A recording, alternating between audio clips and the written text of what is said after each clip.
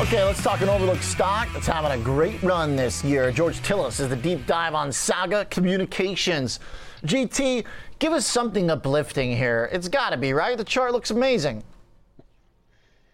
It does, and this is unusually a good chart for a very unusual company that's doing actually quite well historically as well as in the last year or so. But Saga Communications, OJ, it's old school FM AM radio. They actually have 79 towers that serve 24 locations or markets in the Midwest, and it's really traditional radio. That's it. It's very simple business.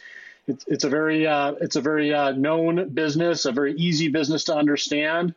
And overall, the stock is hitting some new highs, if not new 52-week highs, or close to it as of late, because of what's going on from the standpoint of the business, what's going on with the change in chairmanship as well as the CEO, as well as valuation. Well, one of the things that's caught my attention, including the price action today, is that the company actually is doing a couple things to pay patronage to shareholders. They initiated a special dividend of $2 a share, while at the same time raised their dividend from 20 cents to 25 cents a share, which puts the annualized dividend at $1 per share.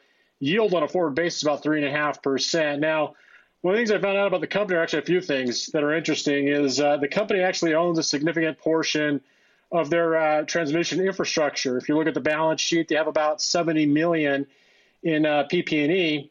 But at the same time, they have a high cash balance. Now, the market cap of the company is very small, about $160 million in common equity, but their cash balance is very large, $52 million. And the number of shares outstanding are about 5.9 million, which puts that $2 dividend at basically only about $12 million. And the company has a lot of cash to pay it, but also continue to pay their dividends. And I think lastly here, this is an interesting situation to say the least, but if you look at it on a candlestick chart over the last few months, there was a huge push to the upside on the 22nd. It just happens to be that on the 19th, the founder and CEO, who was the majority controlling owner of the stock, passed away on the 19th of August. 65% voting rights were in the hands of one person. Stock moved quite aggressively upside. So what does that mean? It means the activist investors are all over this one, OJ, and I think that's one of the other reasons why we're seeing dividends being paid out, but also potential here for a company takeover. Okay. So a lot going on. And I don't know, George, I'm a little discomforted by the AM FM radio stock being that's like a zombie apocalypse trade. Yep. We're going to have to communicate. Well, look, okay, there's still via walkie-talkie when the dollar blows up all our economy and, I don't know, something else happens. Well, it's one of these apocalyptic types of things that'll just survive anything, OJ. Look, these antiquated forms of communication still exist. There's still a user base, OJ, and this company is actually, outside of the other mentions, including the dividend, of course, the activist investors that are probably going to be very involved in this one, they are actually very profitable.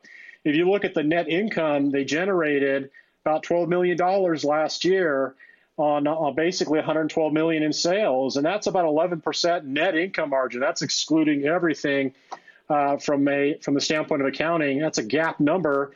The other thing is if you look at their forward revenue growth, their trailing revenue growth, it is about 9%, and their EBITDA growth is around 19%. So it is a very traditional business. It's a very easy business to understand. I think overall, it's a very predictable business, but there's still demand for traditional radio and also advertising that goes about with utilizing that form of communications and distribution. And the company is, again, very profitable. But the balance sheet is where I think there's some interest here. And again, I'm not here to make a recommendation or anything. But if you just look at the cash on the balance sheet, $52 million, the $70 million in PP&E plus the EBITDA, which is about $22 million, and you do 5 times that, that's a general rule of thumb of a business valuation. This could be worth $200 million, and it's only trading at $166 million in terms of market cap. So anyway, this is my evaluation of the company. Pretty interesting story, though, and a pretty fine mover. It doesn't trade a lot and is a very small market cap based business. Okay.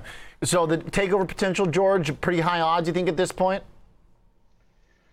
Well, I can't say, OJ, what I'm going to say in terms of yes, I think so or not, but I'm just giving you an idea that if you just look at the controlling interest owner who passed away, that first trading day, the stock leaped from about $25 to close to $30. So that gives you an idea that just the change in ownership of equity, whether it goes into a trust now, activist investors are probably going to get involved to try to sell the business, and that's going to unlock value. And that's why I think the stock is moving higher. And I'm saying that there is a potential now of somebody taking the company over because of the unlocked controlling interest. All right. Nice. Okay, George, great deep dive. Really interesting one. I didn't even know about this company, and doing great on the year.